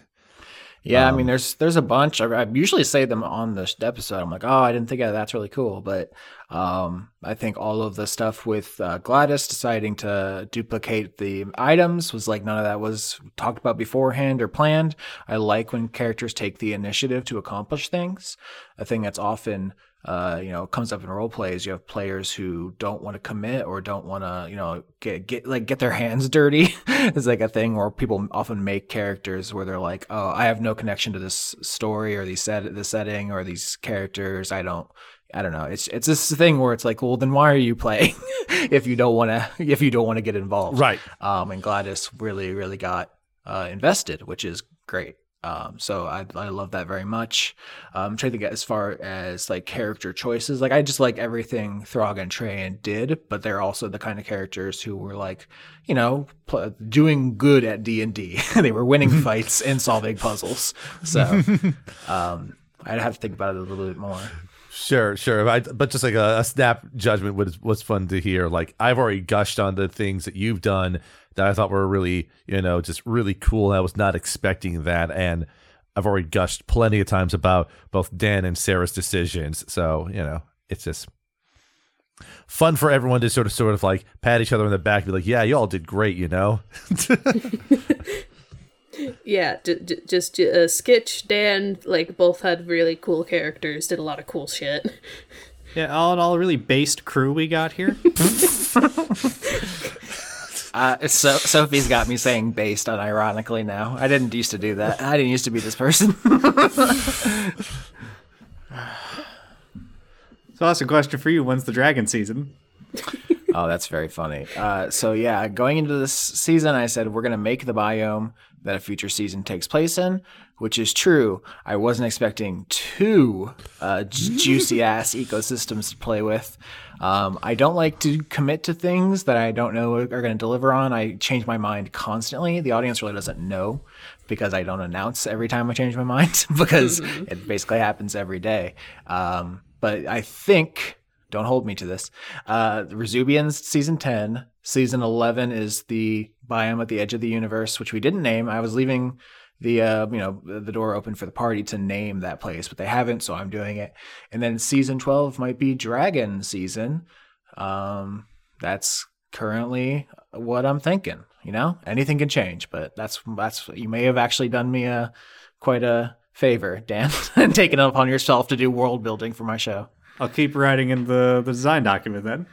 All right. I have big ideas. I don't know if I want to say too much, but I think it's going to be a very high concept thing. I think it's going to be one of those things where like, whoa, you're doing what? Animal Crossing with dragons. Got it. Well, I've promised Animal Crossing before, and Sophie made me break that promise. Yeah. You cannot promise Animal Crossing. You cannot promise a lighthearted season. It just can't be done. You have to let things happen, and if you promise Animal Crossing, you get comps. Corollary to this, I'm going to put this out here. I had a friend tell his horror story about a person who was trying to play a character that like their stuff was unreliable and they were bad at doing things because their stats were bad. And my response to that is you cannot design a character expecting them to fail in a game where it's a probabilistic and not a deterministic system. Like if you go and saying, I want to make this character, but they're going to fail all the time, you can't do that. You can't anticipate that. So don't design a character around that idea unless you're prepared to deal with the fact that it's going to go off the rails really fast. Yeah, I think we had this conversation with, like, I think Mari pitched a character once. So I was like, well, I want to be a character who's bad at X. And it's like, what if you roll really well? You know, like then it won't work. But yeah, you can never know how these things are going to turn out. I think we should say, because we brought up the tone change of season 8, something I asked you before, Sarah, is how does it feel to be on the other side of the psychological damage this time? Because usually we're critically hitting your weak points. Like it was very interesting to be in the driver's seat, so to speak, because like as like an audience member, as someone consuming like the thing that I'm listening to or watching, like my thoughts are on like how the thing makes me feel, and then like when I'm in the creative position, like with my comic and with this, like I'm more thinking about how I think would be like an interesting narrative choice. And like with like the obvious example being having Gladys's eye get pickaxed out. That was fun. that seems like something audience Sarah would hate. Like I think it was a very interesting contrast to experience firsthand, because when that happened I was like, yeah, this rules. Yes, I was thinking about that moment when we were getting up there. You were just having a little giggle there, like, here we go. And I'm just like, that's it. Well, it's just like that's kind of one of those tricky things when you're doing things that are kind of dramatic. When you're on this side of the creation, there are parts of it where it's just like, yeah, we're like, oh yeah, we're just buying into this, and it's just a very different perspective than the audience who isn't experiencing that like buy-in. So it's a very different vibe altogether. Yeah, Well, I'm glad I could have. I'm glad I could have horribly mutilated your character, Sarah. What do you mean? You allowed Gladys to get a fucking sick glass eye upgrade. I mean, that's a glow up I in love my that book glass there. eye so much. I think it led to like a very interesting, like the cascading consequences of that. I find very interesting. Like I like the glass eye. I like the like tension between like Throg and Gladys, and the fact that he was like, well, that was fucked up. Hey, Trajan, kill me if that ever happens again. And Gladys not getting to be in on that. Oh, that it was such an interesting reversal, because then Throg went on to kind of quote unquote kill himself and Gladys, and then Trajan didn't have to go through with that. You ever think about that? Is that Trajan was never forced to put you down, but in a way you put yourself down to trick Trajan? Yeah, Or yeah. I guess it tricked the Aboleth, but it did. It kind of tricked him by accident. That's a great trick there, Dan. Which honestly, like, because this is a show. There's some things that I did that I probably wouldn't have done if this wasn't a recorded like podcast.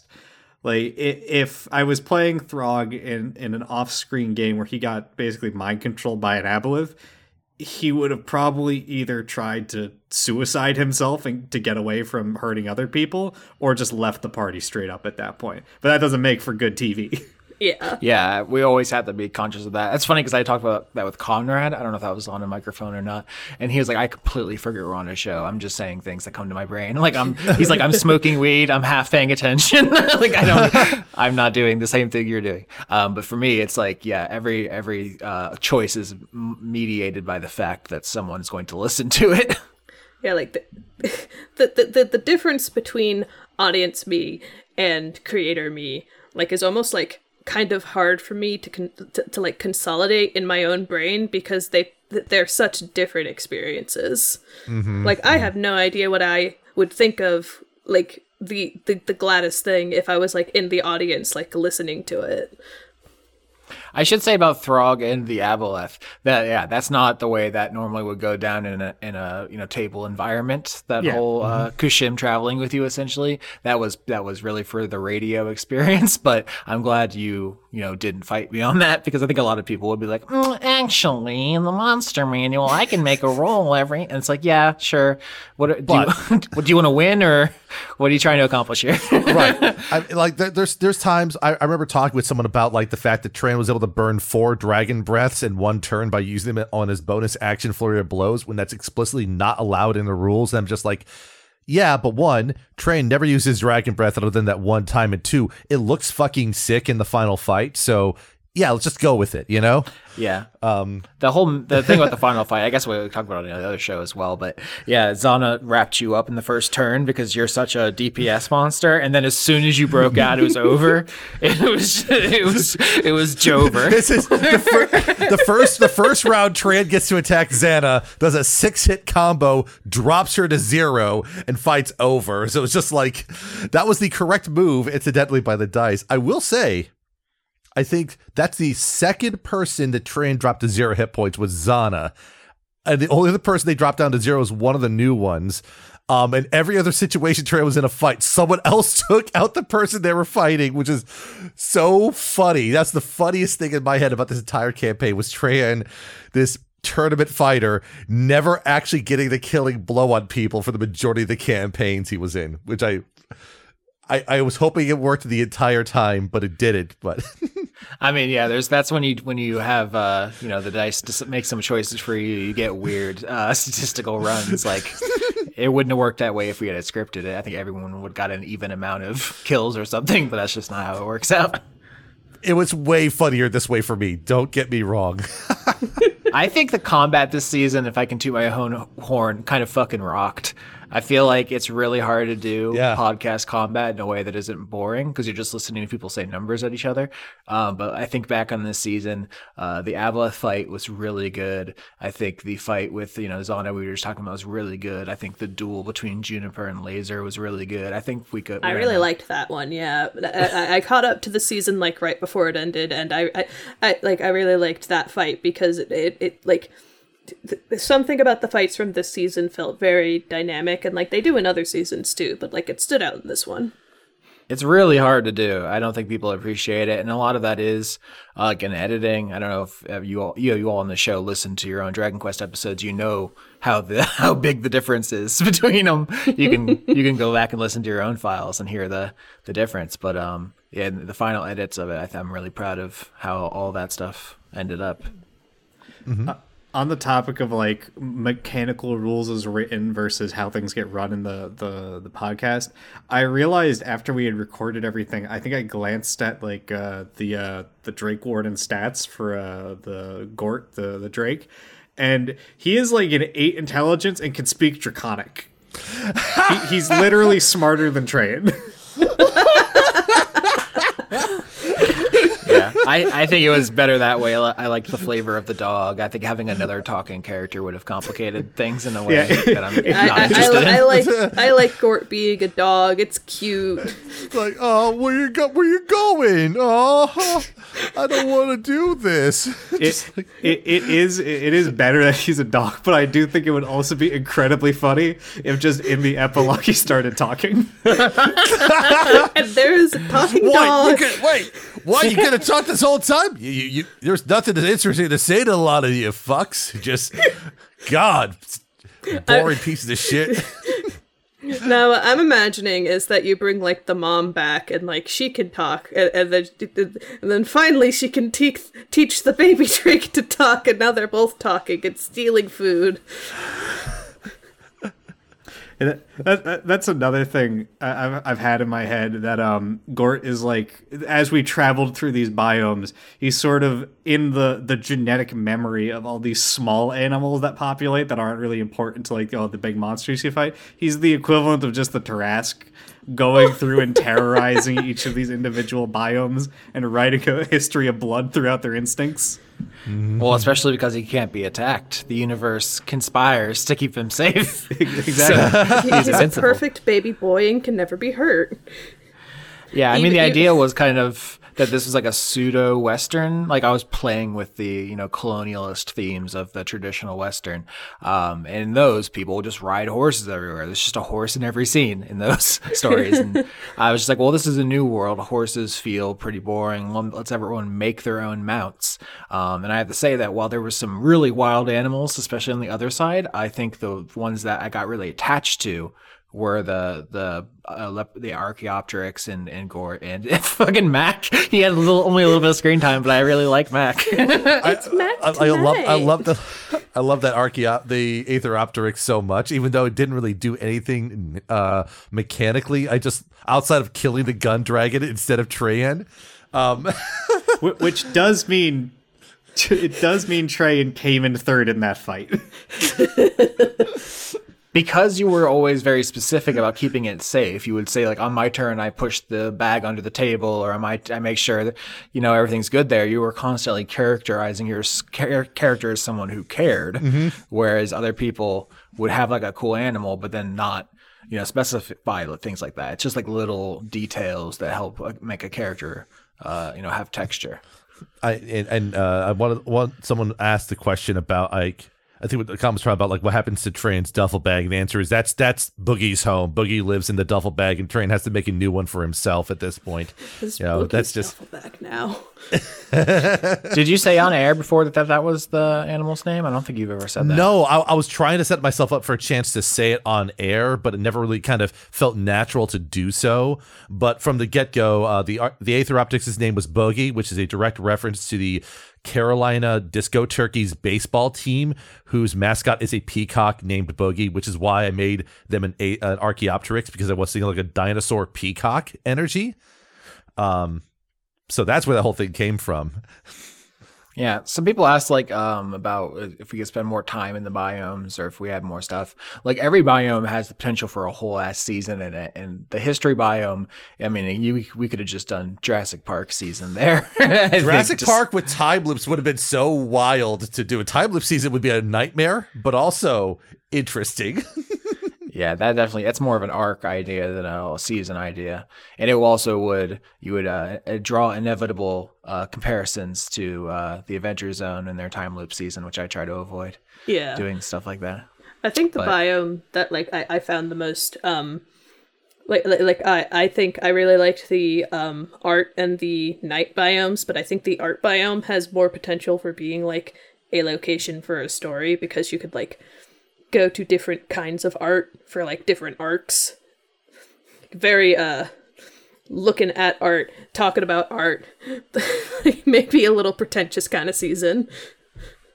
Pretentiousness on my show? What?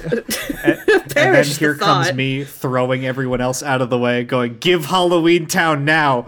I also think that Grendel is kind of like a weird Halloween Town-esque energy at times, which is just like, not always, but at times. But gosh, a full-out Monster Halloween Town season does have a ring to it.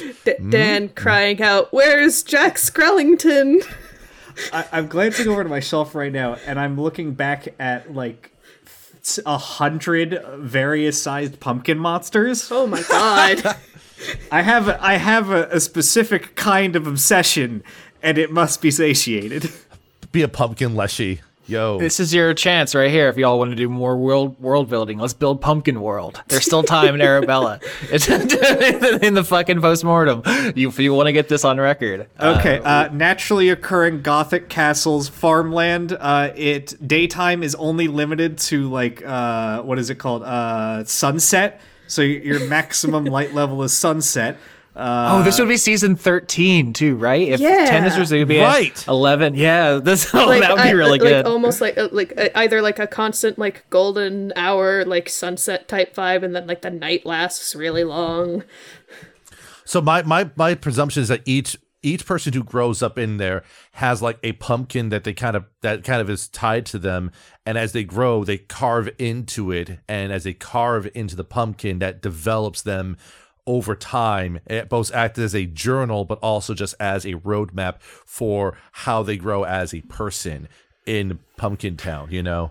Everyone having a personal power pumpkin is quite an idea. It's like the conduit equivalent in that season. It's like, my power pumpkin lets me do this. My power pumpkin can make me fly. I'm remembering pumpkin's a very big moon, specific. or the moon's a big pumpkin. The moon is a very big, cool pumpkin that That's Jack-o'-lantern trying to build a catapult. specifically. You're trying to build a catapult to throw a knife at it to get like a good face on it there. He's just trying to throw Well, that's my question. What's the inciting incident? What's the plot, saying in Halloween Town? Because if I assume everyone is like an Addams Family or like Munsters-esque, like spooky but good, right? Like, what's the antagonistic force? Well, okay, you got a few things there. One is obviously some sort of, corporate entity that's rolling into town and trying to make things, trying to add some cul-de-sacs and stuff like that. Cauldron sex, which is just no deal. We're not having any cauldron sex here. We're happy with our little town setups there, but no. That's one notion. I think another one though could be, what if someone's trying to just be someone different in town, and that just kind of rubs everyone the wrong way? I don't know. I'm trying to think. So I did, in fact, make an entire setting of this already for my own personal D&D world, and in it, I have a place I lovingly refer to as Fairy Tale Hell, and in a subsection of that area, I designated a zone for the Animated People's Republic, which is every like Golem, Frankenstein, mad scientist experiment, sentient zombies, etc., that has come back to life and broken away from its creator, and that's where they live.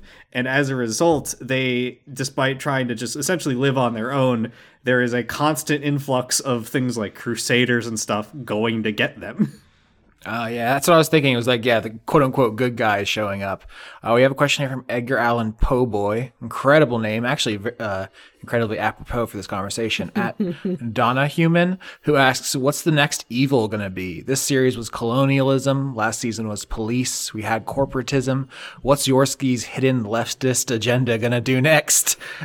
Which is, that's my question. Like, what is Halloween Town grappling with on a thematic level? You know, is it the forces of like, think of the children, pearl clutching do-gooderism? Is that like what the most interesting antagonist is? I'm interested in that. I'm interested in like the way that Halloween stuff usually gets like it's associated with like really like old like traditions, like you know how like comes from the fucking Samhain. I forget what it's called. Yes. Yeah, just every moral panic force would be a hilarious sort of thing to go on. Just because I don't think we ever played on just the idea of just like, I just like the idea of the town kind of does its things, and then there's this other entity that takes any innocuous thing the town does, amps it up to 11, turns it into the most biggest threat possible, and then the town has to deal with it one way or another.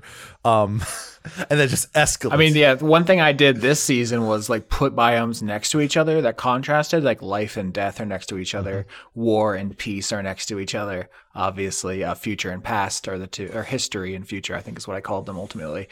But like, this, I think Samhain biome would have next to it like some kind of saccharine, annoying, like really Valentine's Day place. You know, I was thinking like Valentine's Day because I was like, it can't be Christmas because there's already an extremely famous movie about that contrast. I think Valentine's Day or like a fairy land. Well, Easter would be a pretty good pick, especially because of the Catholicism connections.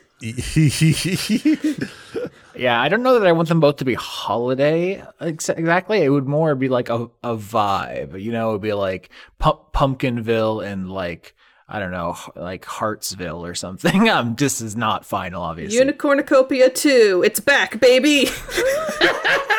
Fuck, Unicorn Villain is honestly extremely good. We've done Bastard Unicorn like 3 times now, but it never stops being great. I think that actually does fit. Like if you think about like Pumpkin Town, it's very like it's gothic, it's dark, it's kind of creepy. There's a beauty to it, but not like classical, but in like an idealized unicorn, like walking above the grass blades and not bending them, it's such an aesthetic like delineation. It fits really well.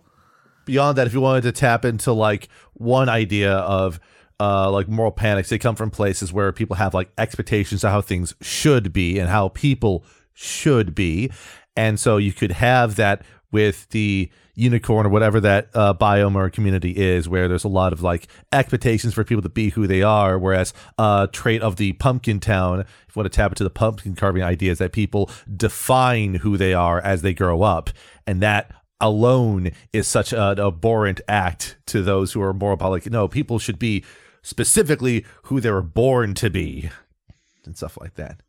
I don't know, that's an idea at least. Now that I've opened the door to the double season now, or, you know, the dual DM situation, this does raise the question is, would we have a Pumpkin Town team and a Unicorn team? And they would both do their own thing until they clash? Or would we only want the pumpkin perspective? Fuck, the pumpkin perspective is the name of this postmortem now, huh?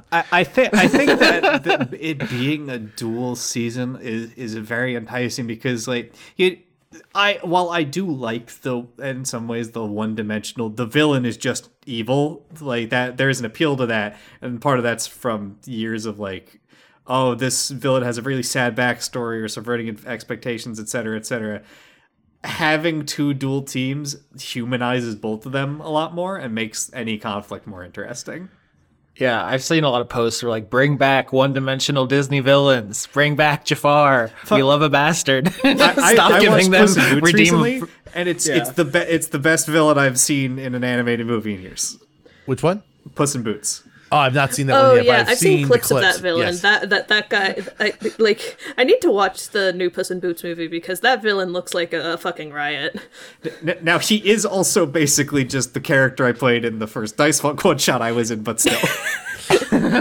but like right there's something fun with that type of thing. And again, I think the important thing is that as long as things are fun, there can be something there. But like, gosh, it might be too much fun with brainstorming this Pumpkin Town. I'm thinking about all the various naturally growing jack-o'-lantern monsters. Once a year, the Great Pumpkin grows, that sort of thing. We'll talk about this off mic, I think, but Dan might need to be the DM of Pumpkin Town. You have such a passion for it. I think Dan needs to take control. I can dig up my old fucking notes for Grimhalt, my custom world. Oh. See what I have written in there. The fun part would be coming up with voices for characters in this world. Yeah, there you go. That's perfect. All right, so that's the pumpkin perspective. We'll make that an additional podcast. It's just Dan and someone else just brainstorming the pumpkin season for years to set it up. It'll be the deepest world building we'll ever do, because it'll be a 3-year project. Well, it would, if we're pulling my old own personal setting lore, it goes back to whenever the original Shadow of Mordor came out, because it all came from me having a really cool orc I killed in there. And then I built an entire world around him as a character and other things that I liked. Narsdug the Nightbringer, based as shit. Hell yeah. Shout out to our boy. He was unkillable. The only thing he was afraid of was cats. So the only way I could kill him was to get a cat near him to scare him. But then in the final battle, after I killed him 6 times already, he shows up again and's like, "What's up? I'm gonna beat you to death with my crossbow." And the only reason I could beat him, because he couldn't be comboed, you couldn't vault over him, you couldn't stun him, he did all of my health in 1 hit and poisoned me, was that I just enslaved all of his friends to beat him to death. Jesus, that was a pretty good game. It's a shame about the sequel and the company that made it. Yeah. I am done talking after 2 hours. If you have any other thoughts, now would be the time.